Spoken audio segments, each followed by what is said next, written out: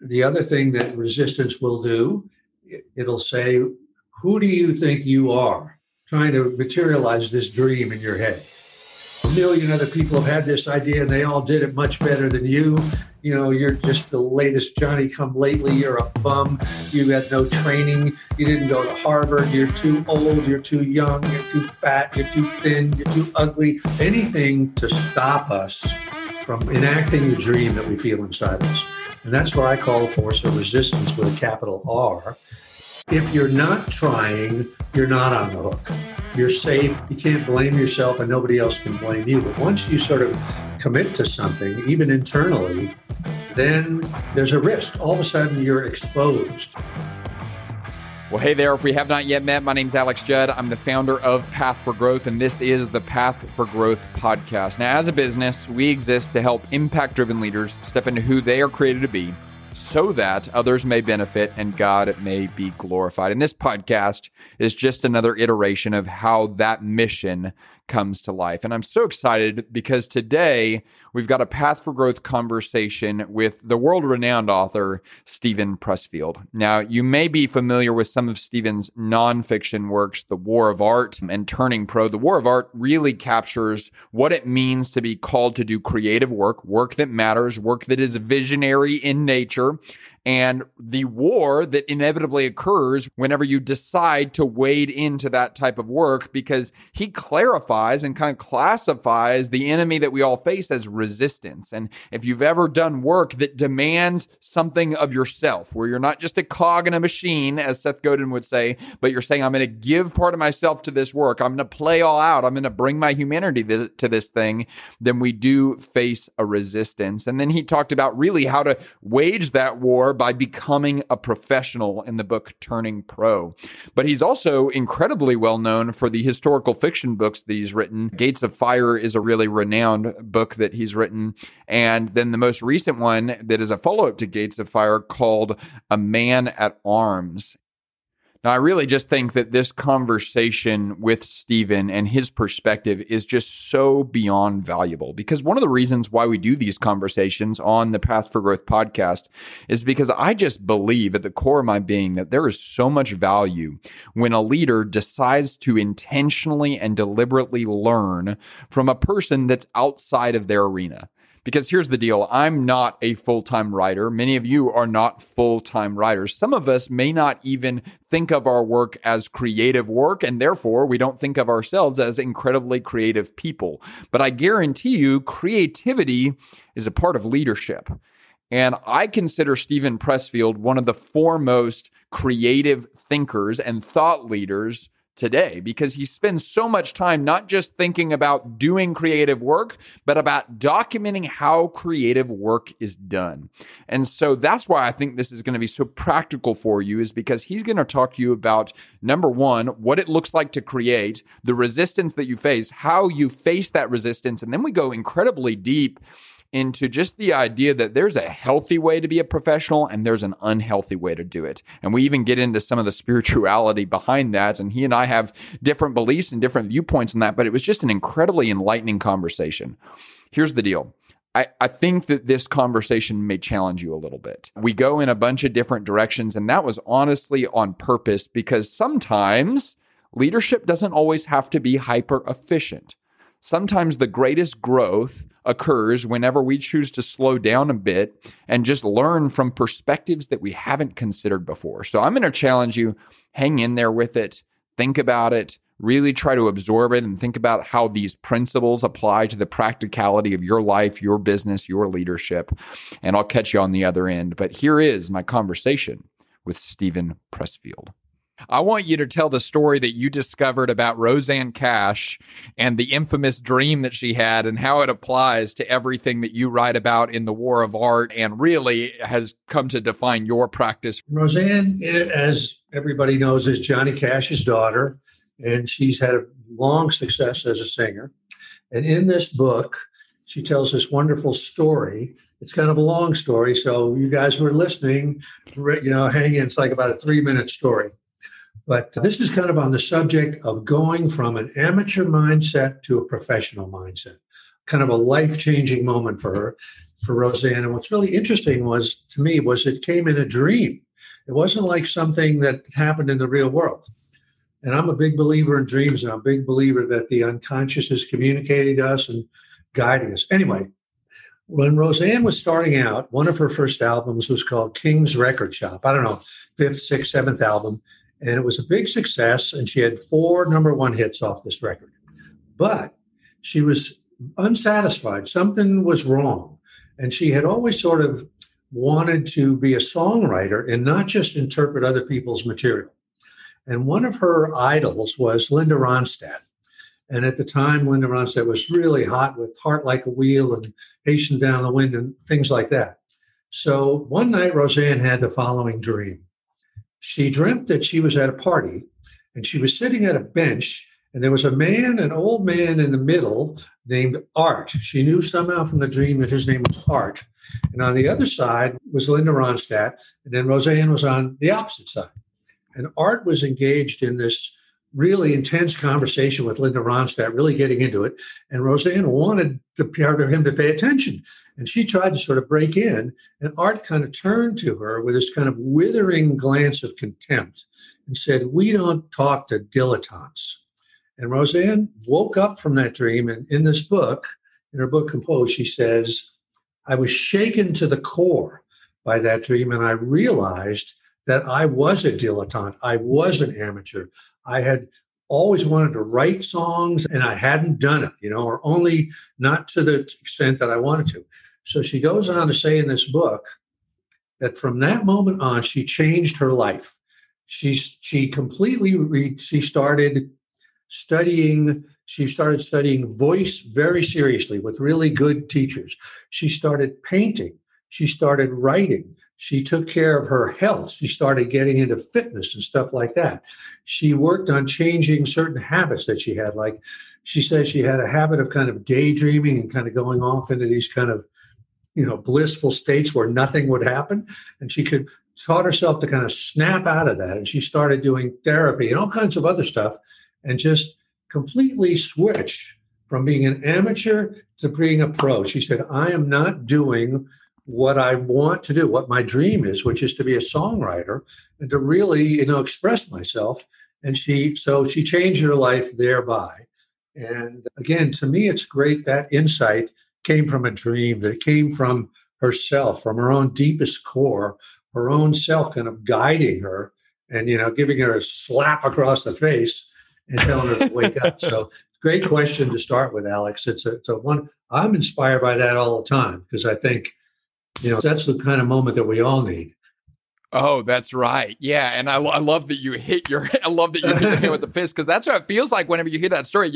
We don't mess with dilettantes, or we don't talk with dilettantes. But what's crazy to me about that story, and the reason why I wanted to start there, Stephen, is because I feel like that story adds so much validity to what you talk about in The War of Art between the amateur and the professional. It's like, I want to go ask Roseanne, like, have you read The War? Like, did you read The War of Art? Like, is that what happened? Is that what causes this? Because it almost says like that was her experience of making that transition.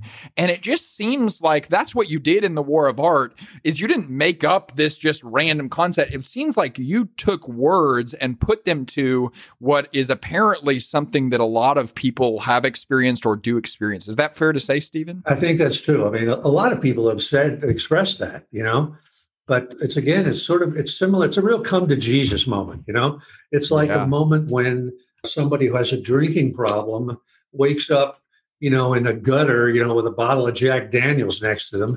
And they have that moment where they say to themselves, "Oh my God, I've been in denial of this problem that I have. And now I'm not in denial of it anymore. I have to face it." And at that point, a person says to himself, "I got to change my life. I can't keep going the way I'm going." And then they sort of make various resolutions. And the same thing in business when, like I'm sure when you've just gone into business for yourself, you stepped out and started your own company. And I'm sure you were well prepared for this, but also you must have had moments when you said, certain areas where I was a little slack, I've got to really tighten the ship here, because, this is professional. This is for real. And in fact, let me ask you, Alex, Did you have a moment or moments like that where you sort of said, I got to take my game to another level? Oh, I think that there's a degree of responsibility that just gets raised whenever you realize the consequences and the benefits are now on your shoulders. And we're in the process of hiring now. And that even raises the stakes even more, is what it feels like. And so it's like suddenly we say that our direct audience and the people that we talk to, Stephen, are impact-driven leaders. And it's like when you feel accountable both to other people, but also for an impact that you feel called to make in the world, man, it feels like it demands a higher degree of commitment from you as an individual. Yeah. Very interesting. Okay. I love that question, Stephen. I don't know how you turned the table and got to asking me questions, but I love it. But I mean, I love that you framed too at the beginning how that story really characterizes kind of that dichotomy and the transition from amateur to professional. And I think that was really birthed out of your experience. Is that fair to say of you were doing writing essentially as an amateur and then you had that come to Jesus moment as a professional? Yeah, I've had many of them. I mean, that's the thing. In my experience, it's not just one. It's like you think you've turned a corner and then you realize, well, maybe I haven't completely turned it, you know? And I want to dive into that because I haven't heard you talk much about the fact that there's multiple. So let's start with the first one, that like the first moment where you almost gained awareness about the fact that it's like, it's kind of like that come to Jesus moment. When was that and what were the circumstances surrounding that, Stephen? Well, I write about this in The War of Art. And it was a moment when I had been working 1,000 jobs and basically running away from writing for, I don't know, maybe 7 or 8 years, driving trucks, working in the oil fields, doing stuff like that. And I had sort of I kind of came to the end of that, went back home to New York City, was living in this $150 a month sublet. And there was a night and I had not taken out my typewriter for a long time and for years. And there was this night when I finally said, I thought, should I go out? Should I go out chasing women? Should I go out and get drunk? Should I call up various friends and just be a bum hanging out with them? And I had just done it so many times that I said, I just can't do it another night. And I dragged out this old typewriter of mine and just sat down for 2 hours writing just a bunch of garbage that I immediately threw away, in the trash. And this is a story in The War of Art. And I went out to the kitchen and there was a big pile of dishes in the sink. And I started to wash them and I realized that I was whistling. And that moment to me sort of told me that just the 2 hours of sitting down writing had given me some sort of sustenance, instead of it freaking me out, it gave me something positive.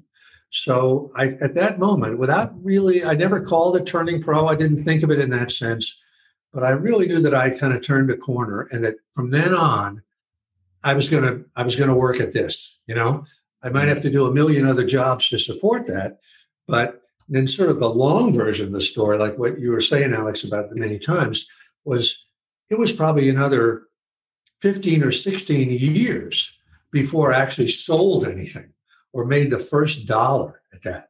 So there were many other kind of changes that went along the way, but that was step one.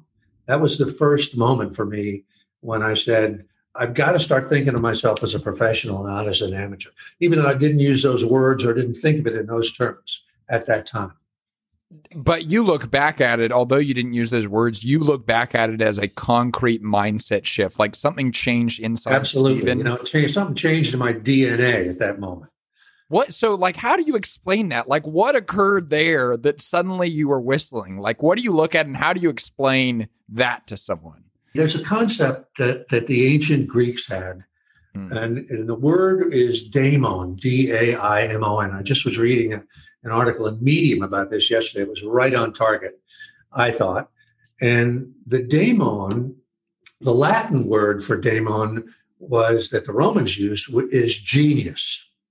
And what the Greeks and the Romans believed was that we were born, every one of us, with kind of an inhering spirit that was our true identity.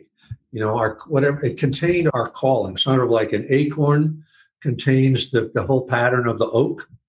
And I think that what happened for me in that moment, and it happens with Roseanne, with the dream, I think was I finally sort of aligned myself with that spirit, even though I had no clue that was what was going on, but I had just been running away from it and not sort of because that spirit requires something of you. It requires that you embrace whatever this calling is, embrace the concept of finding out who you really are, what you were really put on this earth for. And another way of saying turning pro is that you kind of commit to that. You say, I'm not going to be scattered all over the place. I'm not going to go off on some weird tangent or another one. I'm going to really focus on what this is and stay with it. And I think in that moment, I sort of aligned with my daemon, whatever that was. And that's why I think there's a real shift that happens. Some sort of, on some chemical level, something changes, I think. Man, that's so good. So I'm a Christian, and I think that there's parallels between the way you talk about daemons and the way Christ followers think of the Holy Spirit, and it being some sort of this internal divine connection to something that's way bigger than us, and it almost grabs you on a soul level. And the thing that I think about whenever you talk about that, Stephen, is the fact that you say for 7 years you were running from the fact that you were a writer. And I would imagine that as a result of running from something that was going on at the soul level, it probably created a great deal of internal dissonance for you. Yes, to put it mildly, yeah.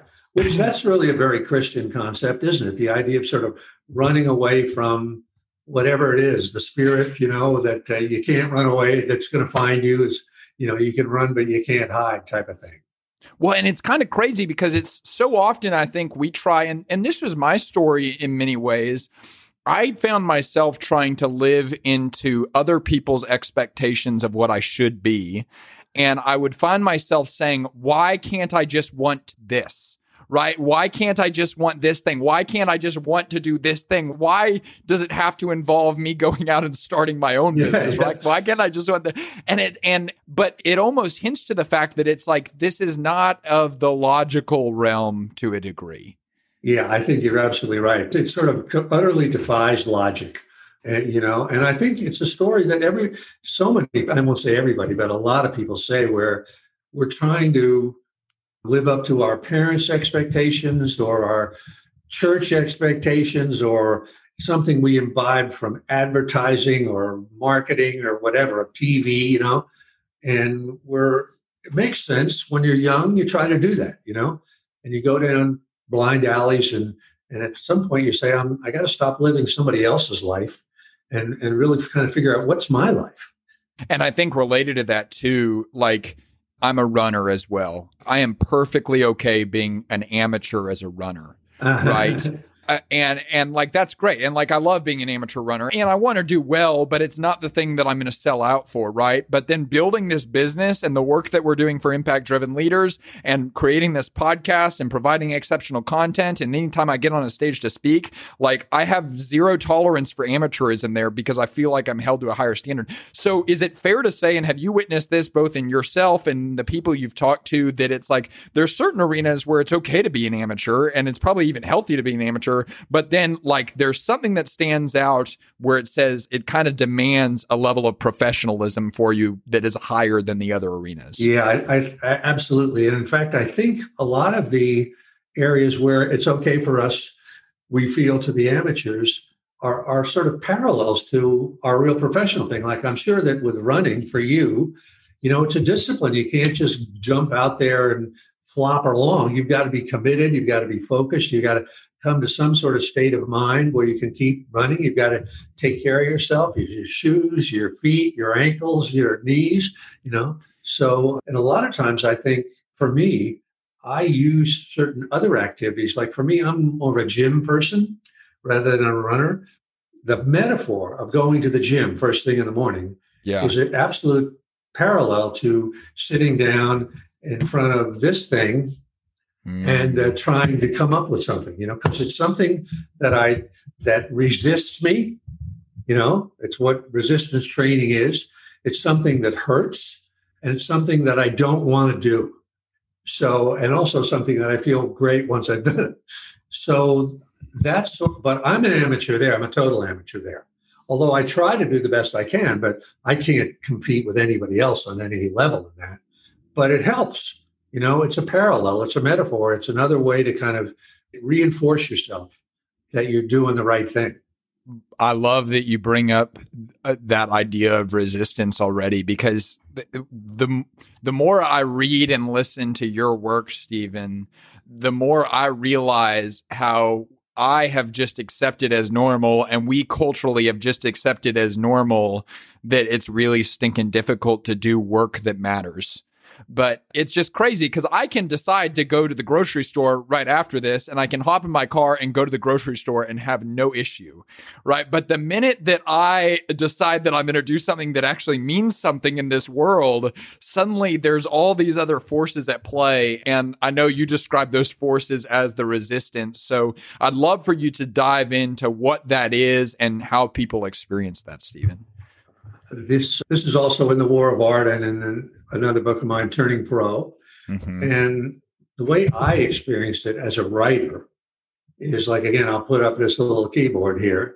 When you sit down as a writer to a blank page or a blank computer screen, and you got to fill it, you can feel radiating off that screen a negative force that's trying to push you away, trying to stop you from doing it. And it's coming up with every kind of excuse possible in the world, or every kind of distraction.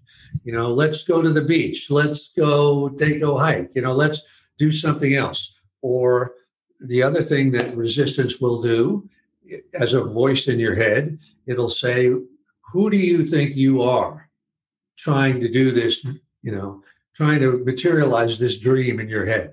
A million other people have had this idea and they all did it much better than you.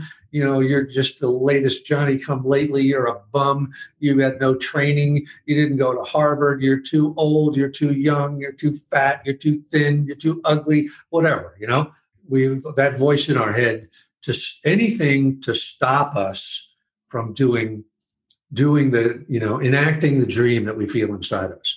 And that's what I call the force of resistance with a capital R. And one of the things that I say in The War of Art is that as a writer, it's not the writing that's hard. What's hard is sitting down to write.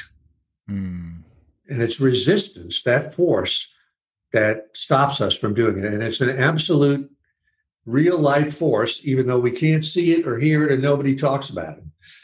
So I'd love to know, what was the tone or the phrases that voice would use in the beginning for you whenever you really first started to name it?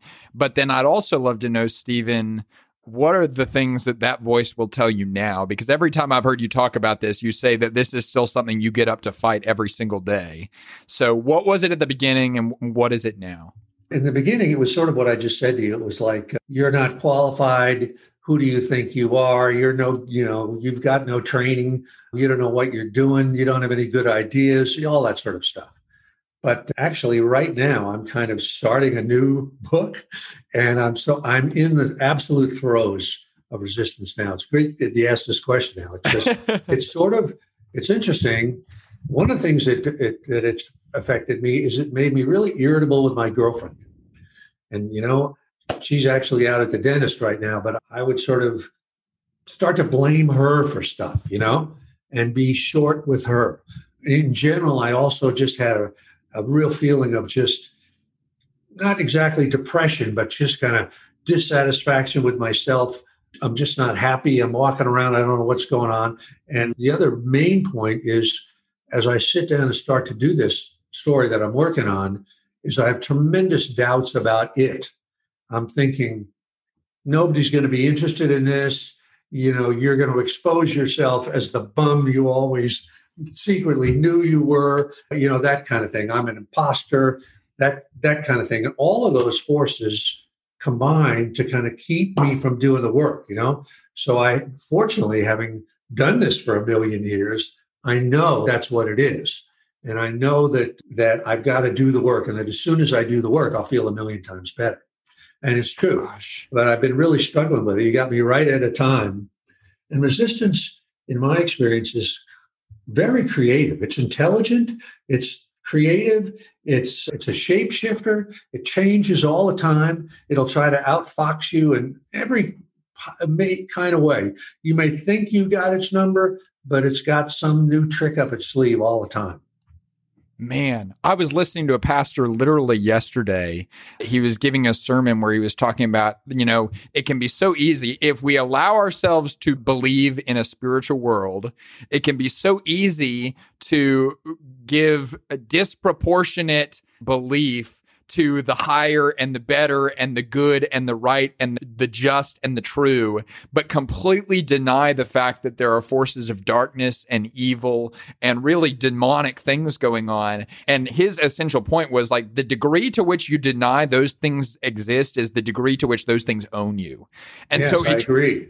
I mean, it seems like you are operating from a position of greater power now just by the fact that you can name it and you can say, I see you, your resistance, and I'm calling you out.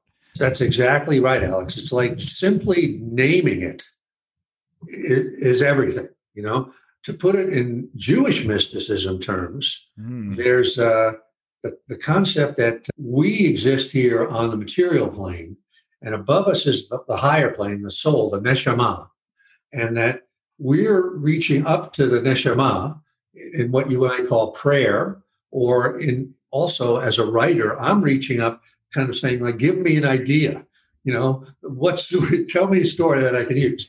And the thing in Jewish mysticism is that between these two levels is another thing, another force that's called the Yetzer Hara. And that force's role is utterly negative. It's just trying to stop us, trying to stop the soul from communicating to us and trying to stop us from doing that. And as my rabbi, Mordecai Finley, says, what you would call resistance, Steve, talking to me, is this negative force, the Yetzer Hara, is trying to stop us from getting to our higher selves. Wow. Are you Jewish, Stephen? I don't know if I knew that. I didn't realize that. So how do you, are there other ways? Because I'm just so fascinated by Jewish culture in general. We have members of the Path for Growth community are part of a really tight-knit Orthodox Jewish community up in New York. And I'm just so fascinated by their culture and the way that they perceive life and just the extreme level of discipline, to be quite honest with you, is just real. The work ethic is just insane. Are there parallels within the Jewish belief system that apply to what we're talking about here? I wish I was more familiar with this. That's why Rabbi Finley has to instruct me and slap me across. But one of the things actually that he said, and I only know a little bit about this, talking on this subject, is there's a thing in Jewish mysticism called Musar. Have you ever heard of this? I have not. No. Musar. And it's a discipline. And it's very much like AA in the sense like step one in Musar is identify the sin. And step two is stop doing it. In other words, it doesn't go into it's not like psychotherapy where you spend years trying to figure out, where it all came from. It's like if you're drinking, stop drinking, And so from that, it's a very, apparently, I wish I knew more about it. It's like turning pro. It's a very down-to-earth discipline that sort of says, you know what you need to do? Sit down and do it. Work out a system and do it. And so that to me is turning pro, but it's also, if you think about the two levels, and you're trying to get through this negative thing, just keep trying. Sit down and do the work. I'm sure that's what you do with your new business and what you did with Dave Ramsey. You might not want to, but you might not want to go to the gym. You might not want to run, but once you do it, then things work. Well, it's amazing, and I love that you bring up Dave's company. One of the best lessons that I learned there, it was the power of two questions. Question number one is, what does winning look like in a given period of time? So what does winning look like a week from now? What does winning look like a year from now? What does winning look like 10 years from now? And then the second question is, what must be true to get there? Ah, And it's exactly what you're talking about, though. Like, it takes a level of audacity and courage to envision a future that is not the present, right? Like, it takes a level of audacity and bravery to say, I'm an alcoholic today and I'm not going to be one starting next year, right? Like, that's a crazy. And so I guess, I mean, it had to have been, I mean, you said it took 7 years and you were running from it for 7 years. There's something that is demanded from us whenever we start calling ourselves a writer, whenever we start calling ourselves an entrepreneur, whenever we start calling ourselves a leader, or like whenever we put a name to the resistance, it takes away its power, but it's also at the same time, there's power to putting a name to the thing that we want to be. yeah, that's great. And I never had heard that, what would winning look like? That's great. That's in a way, as a writer, that is the finished book, right? That's what it's going to look like. It's going to look like this. And then the next question is, well, how do I get there? Which kind of goes back to Musar, what I was just talking, which is a real or turning pro, a very down to earth concept of, okay, that means I got to get up early in the morning, or I have to, whatever. I have to spend 4 hours a day or whatever days, and you can come up with a plan, just like a business, right? I've got to assemble a team. I've got to get financing. I've got to have a product or a service or whatever it is. I've got to get that together, and we can break that down into steps too, right? That's right. Started, with a concept, et cetera, et cetera. So have you by chance read Seth Godin's new book, The Practice? Yes. Yeah. Yes. There's so much in alignment with your work. And I know, he even mentioned in the interview that we did with him how much he's been inspired by your work. But one of the phrases vice versa, me for him. That guy is just next level brilliant. I'm not positive that he's from Earth. He might be an alien. But, well, honestly, that brings up an interesting point. It scares the living daylights out of me anytime I spend time with someone like Seth Godin, because when I spend time with him, I realize, oh my gosh, he's a human being. And then I have to say, well, I'm a human being. But it's like, and that connects to what he says in The Practice, where he says, the minute you allow yourself to believe that something is possible, the minute you allow yourself to believe I could be a writer, or I could be a business owner, or I could be a leader of a $10 million business or a $100 million business, the phrase that he uses is that then you're on the hook for it. And I just love that phrase of being on the hook for it. Yeah, it's true. And that's really fear of success, which is a thing that has kind of haunted me my whole life. I've never really been able to quite define it or understand why it's so scary. But I think Seth's phrase of "you're on the hook for it" is, well, you're on the hook for it. If you're not trying, you're not on the hook. You're safe. You're okay. You can't blame yourself, and nobody else can blame you. But once you sort of commit to something, even internally, then there's a risk. All of a sudden you're exposed, like that word exposed in mountain climbing. Are you familiar with this at all, Alex? It's a really interesting word.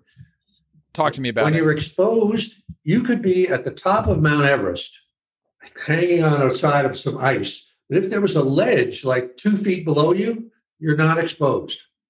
But if you could be 10 feet off the ground, but if there's nothing underneath you, and if you fall, you're going to go, then you're exposed. And it's called exposure, right? There's a certain, a face of rock when it's just a total exposure the whole way. And that's sort of being on the hook, because you can fall.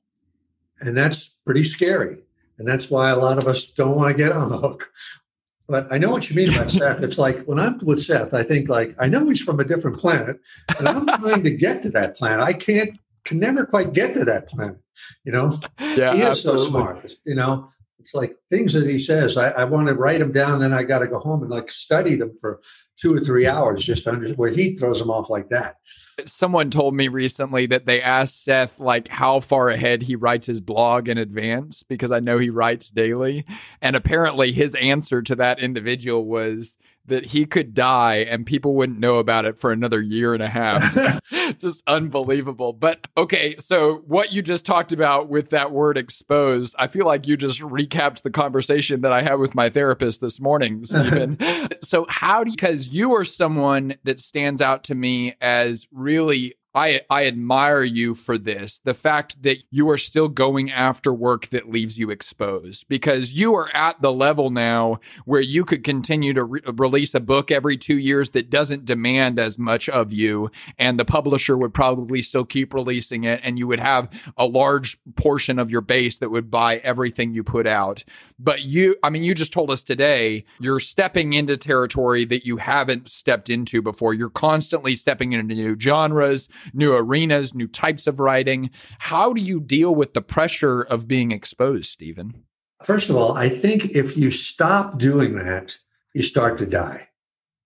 You start to get old, If you stop trying to do something new, or trying to explore other parts of your gift, whatever it is. So it's like, to me, I feel like I don't have a choice. I don't want to go down that road where I'm just going to, start to fizzle out, So, and to me, the fear of it is just part of the game. It's part of the game.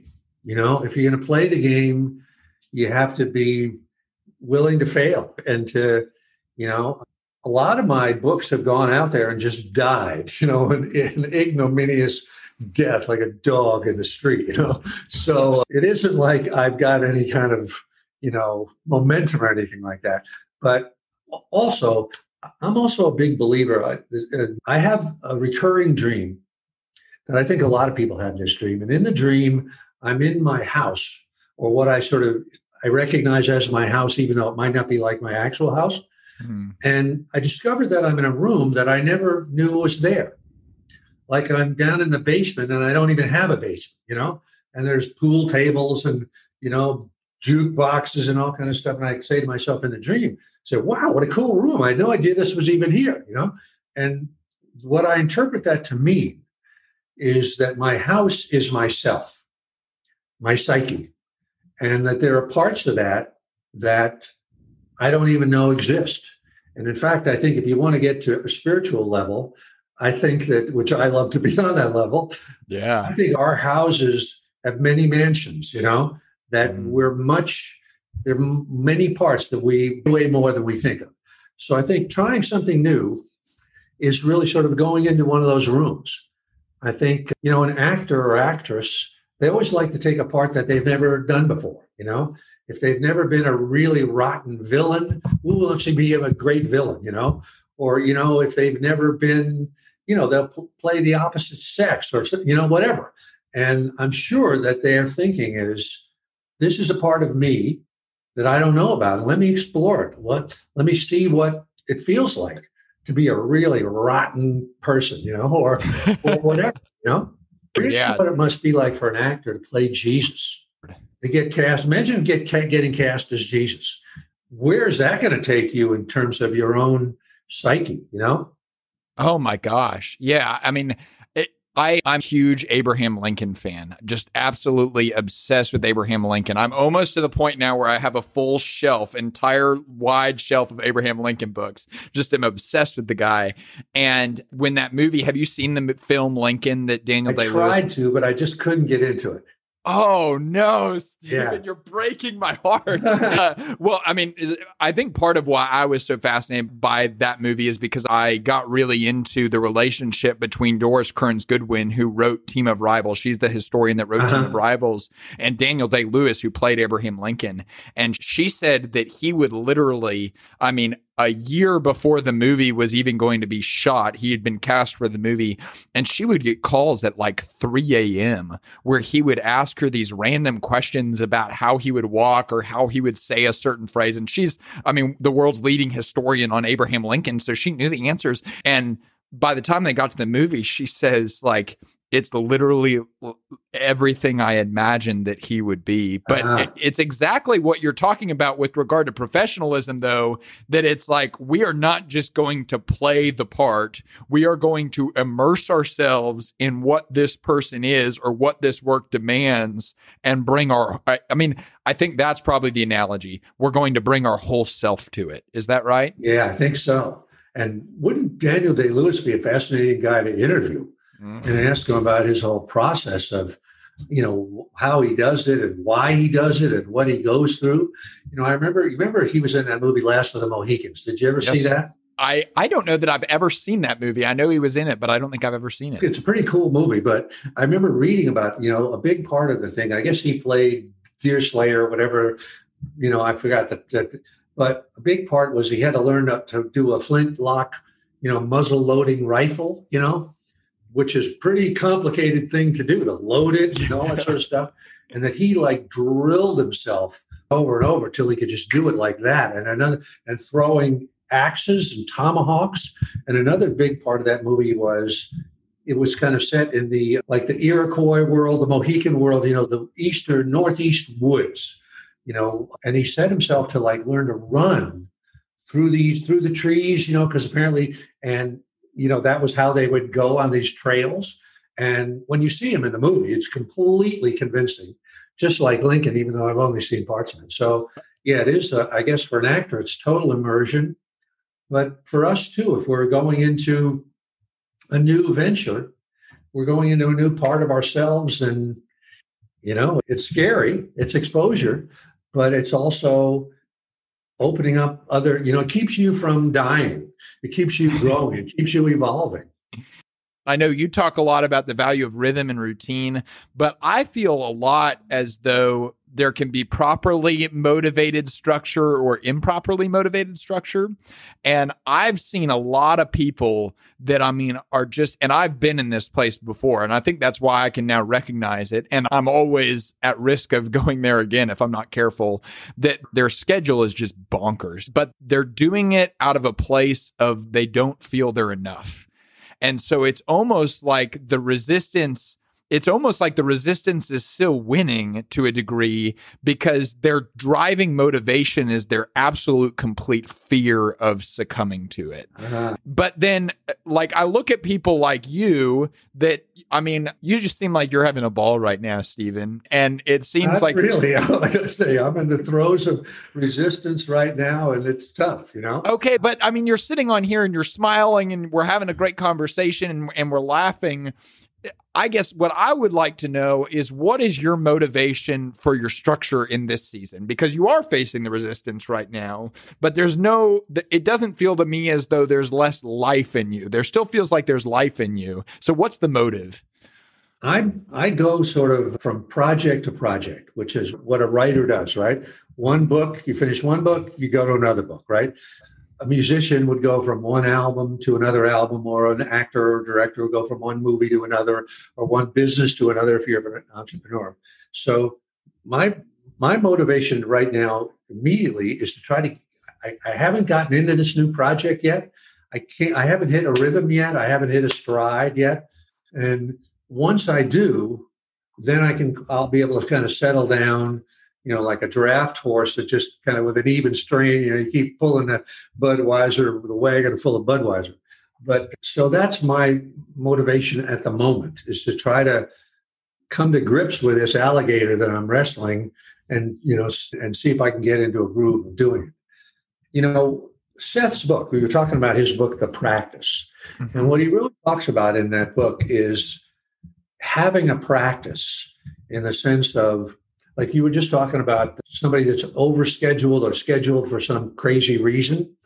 Once you sort of find what it is that you love and what it is that gives you sustenance, I think if you're smart, you settle down to a practice, kind of like a yoga practice or a martial arts practice, or something that is a ritual, is kind of almost a religious thing. Like if we were in a monastery, we would get up in the morning and whatever, you pray, you go out in the garden, you have breakfast, then you have whatever monks do. There's a regular, they're living a practice, really. If it's imitation of Christ or whatever it is, it's a lifelong kind of thing that you commit to every day without necessarily any goal in mind.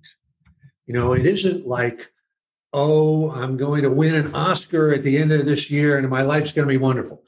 It's rather that you go into the dojo every morning, you bow, you practice your martial arts or whatever it is, or you meditate, And you do that the next day and the next day and the next day. Same thing with a painter I'm sure Stevie Wonder sits down at the piano every day, and Bob Dylan sits down at the piano every day, and writers sit down at their keyboard, and you sit down at whatever you do to help people's businesses without a real expectation of, oh, this is going to change my life.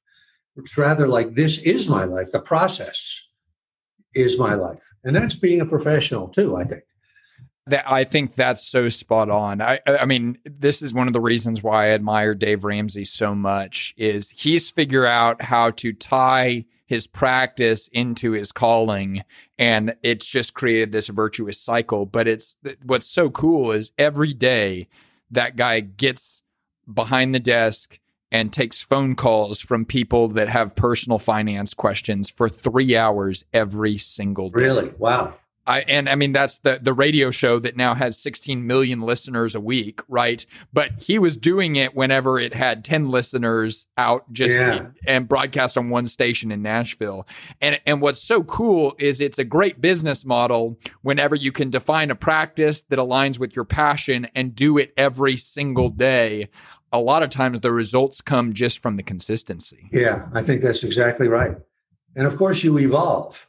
You know, the practice evolves. Like, you know, we were just talking about writing something new, doing something new, going into another area. You know, I'm sure that's true for like Steve Jobs. You know, I'm sure when he started out with whatever the first thing was, the Macintosh, and then it became, you know, I don't know what, the next computer, and then the iPhone, and it evolved. But he was sort of living that same sort of creative life all the way through. You know, I heard a fascinating story about Steve Jobs. Tony Robbins told this story. He said that Steve Jobs, whenever he was exiled, right? And then he came back to Apple. Yeah. He would walk around the building and ask two questions. What business are we in? And then what business are we really in? And at the time, it was still called Apple Computers. And he kept asking that question, and he wasn't satisfied with any of the answers, and kept asking him. And apparently one day, one young guy at a meeting said, well, we connect people to their passion. And he said, I think that's right. And so partially as a result of that realization, they said, we're not Apple Computers anymore. We're just Apple. And now 75% of their revenue comes from a phone. And I never had heard that. That's really fascinating.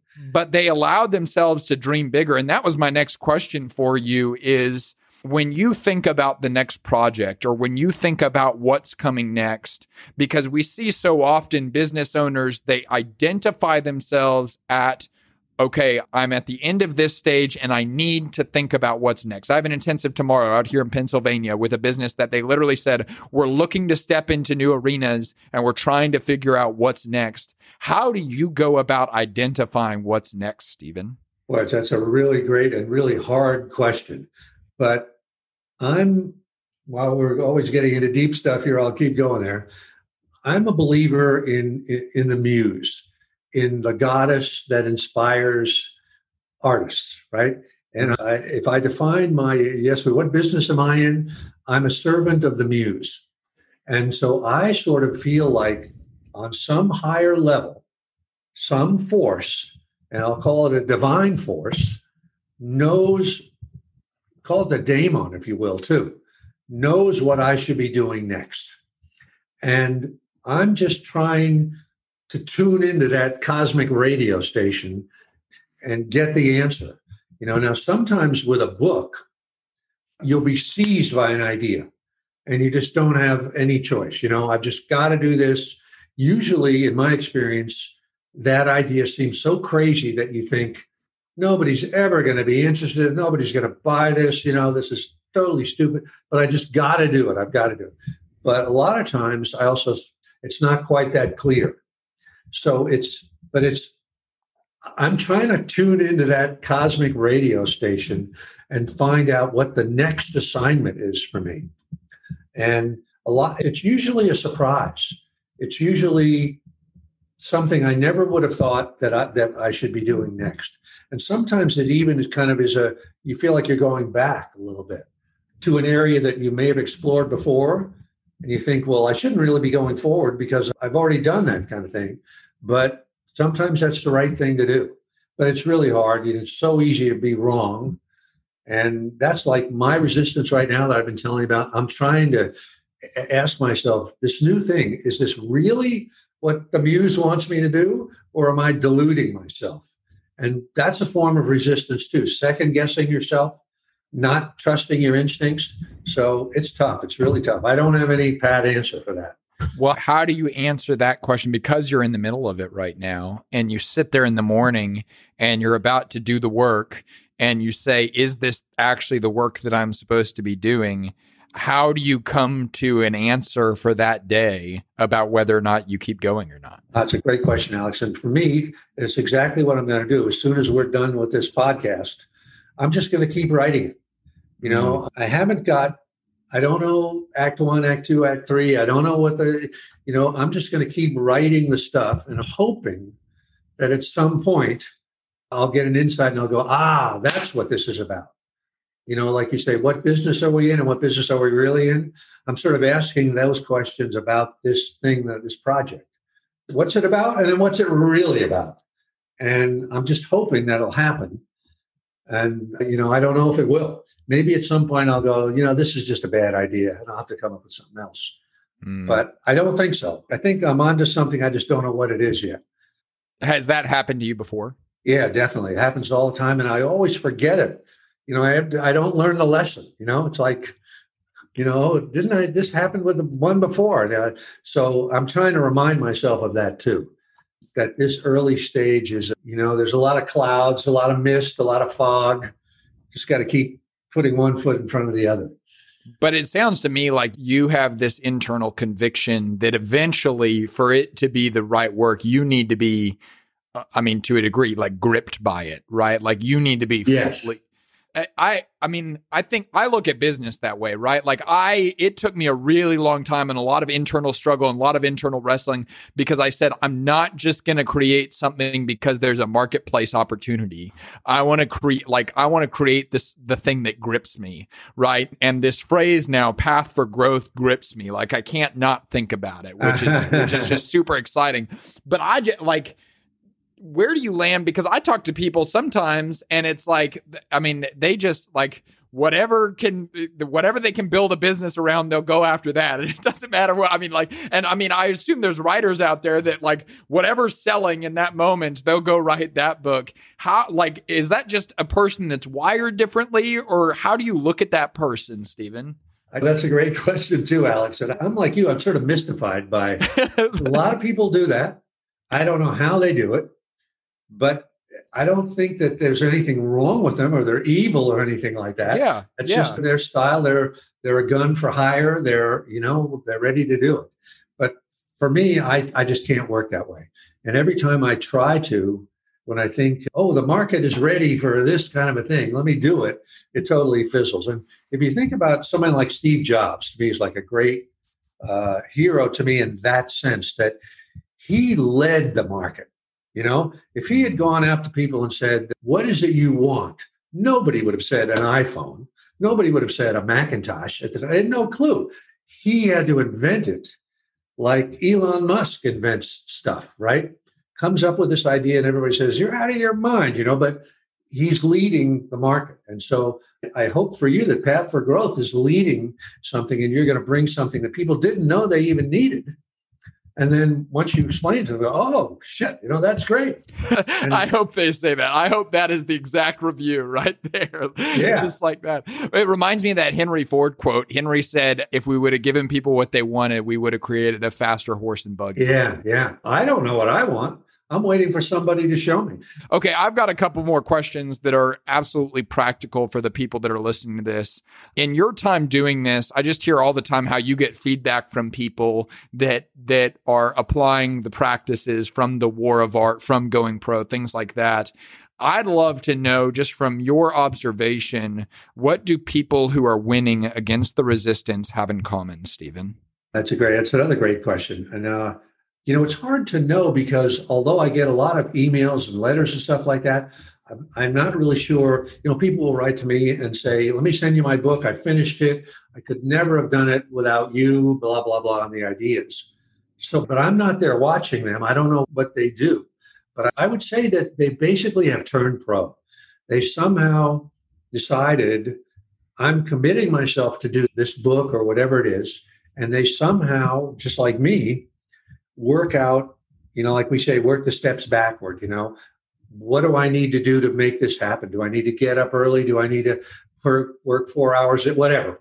So I think that's it. It's turning pro, and they probably have developed habits, professional habits of, working a certain number of hours every day, rain or shine, and that kind of thing.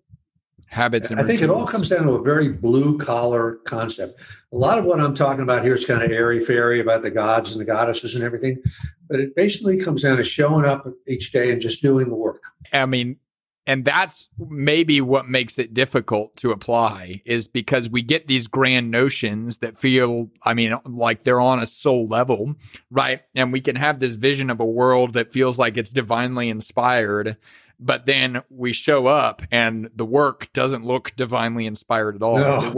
The work is the typewriter sitting on the desk and making your own breakfast and all of that. But one of the things we teach within Path for Growth is that, quote, unspoken expectations are front-loaded resentment. And it seems like exactly what we're talking about, in that if you expect that it's going to be some divine, like, oh, I'm going to float into the chair and just start typing and the words are going to roll off my fingers, you've got another thing coming. If you, like, I walked into building this business saying this is going to be way harder than what I'm currently doing. And there's probably going to be days where I don't want to do this anymore, but it's worth it because I believe in it. And those expectations are almost like armor that you put on, I feel like, to actually do the work like you're talking about. Yeah, absolutely. I couldn't agree more. It's really the day-to-day stuff. And you were very smart, Alex, to realize that this venture was going to be a lot harder than you thought it was going to be. Everything is harder than you think it's going to be, right? A kitchen remodel takes 3 times as long and costs 3 times as much. It's just in the nature of reality. Before we go, I want to make sure people know about your newest book. So give us a little bit of plug about what A Man at Arms is about and where they can get it, Stephen. A Man at Arms is, a lot of my fiction, from Gates of Fire and Tides of War and other things, has been set in the ancient world. It's about the ancient Greeks, the ancient Romans. And I kind of came away from that for about 13 or 14 years and did just contemporary stuff. And there was a one recurring character in all of my old books that was kind of this one-man killing machine called Telamon of Arcady. It was kind of like Clint Eastwood, the man with no name, but in the ancient world. And he had a really interesting odyssey that I had never kind of followed through all the way to the end. And I thought, I got to write, people would say to me, why don't you write a book just about this one character? And so that's what this book is. It's called A Man at Arms. If I'd say so myself, it's really good. And well, I mean, y'all sent me a copy and 2 things stood out. Number one, the Clint Eastwood character, I hadn't heard you talk about him in that way until just now, but he's already showed up because I started reading it on the plane and it's just like, absolutely, Clint Eastwood. I've got a better picture of him now. But the other thing, like, I love eating food and reading how it's made.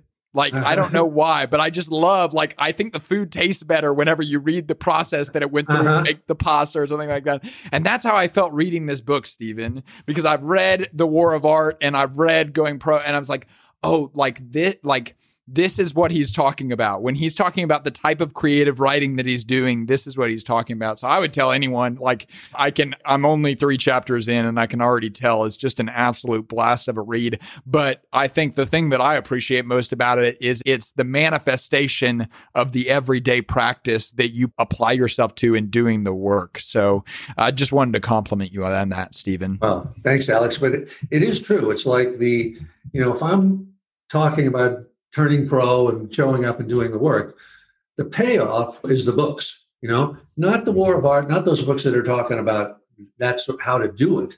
But for me, it's the novels, the fiction. So I'm glad that you appreciate how the food is prepared and you can enjoy the food too. I like it. Very cool. Final question for you, and this is a how question. If you're sitting down and talking to someone that would even maybe say, I know what it is. Maybe it's building a business. Maybe it's launching a new product. Maybe it's hiring another person. Maybe it's writing a book. Maybe it's writing a song. Maybe it's giving yourself a label of something that you're going to be. They know what it is, but they're in the stage that you were in so many years ago, in that they would say they're running from it. If you're sitting down with that person, Stephen, what would you tell them? First, I would say sometimes it's true in life that you can't just flip the switch. It's not just willpower. Like for Roseanne Cash, we started out with her dream, right? She needed to have that dream. She couldn't just sort of summon it. It had to kind of come in its own good time. And for me, I had to spend those 7 years on the road before I sort of was ready to hear my own internal teacher, So a lot of times I think people are real impatient today. It's a social media world. You put a sex tape on the social media, and next thing you know, you're Kim Kardashian, And so everybody thinks, I can turn it around overnight. But a lot of times it's not true. A lot of times things come in their own season. Fruit bears in its own season. And sometimes we have to stumble and bumble and live a few more chapters of that hero's journey before we can do it. So that's maybe what I would say, that don't put too much pressure on yourself on things like that. The moment will come, and just be ready for it when it comes, and try not to overthink it. Well, Stephen, I love that advice, and we're just so grateful for your time, for your investment in myself personally, but also the whole Path for Growth community. And just as much with that, thank you for being someone that lives in alignment with the message you teach. I'm so grateful to Stephen for his time, and honestly, just for his willingness to play all out in that conversation. We're going to put the link to his newest book, A Man at Arms, in the show notes of this episode. And we're also going to put the link to all of the other resources that we mentioned in this conversation with Stephen, so you can check those out as well. So make sure you check out those show notes. The final thing I want to end with is just a piece of practicality. And really, it's a question. I want you to think about what's one area of your life that you really feel called to not just be an amateur, but to be a professional. What's an area that you want to go pro? And then once you define that area, maybe it's a piece of your career, maybe it's your physical health, maybe it's your marriage, maybe it's your social life, where you want to bring a higher degree of professionalism and therefore a higher degree of intentionality. What's one step you could take towards doing that? What's one habit, rhythm, or routine that you could establish? And don't think of something grand and dramatic. Think of something small and specific. That's the action that we can all take to take some of these principles we learned about in this conversation and bring them into practicality. Hey, if this conversation was helpful for you, I'm going to ask you to share it with someone and challenge them to listen to it, because one of the things that I just love doing with some of my favorite podcasts is I'll send like 14 texts out to people saying, you got to listen to this. And sometimes 7 or 8 people will. And then I've got 7 or 8 incredible conversations because we're able to reflect on the things we agreed with, the things we disagreed with, and have just incredible conversations. The follow-up conversations are some of my favorite part of just the whole podcast medium. So I hope y'all are taking advantage of that as well. Remember that our whole team is rooting for you. We want to see you win. Remember, my strength is not for me. Your strength is not for you. Our strength is for service. Let's go.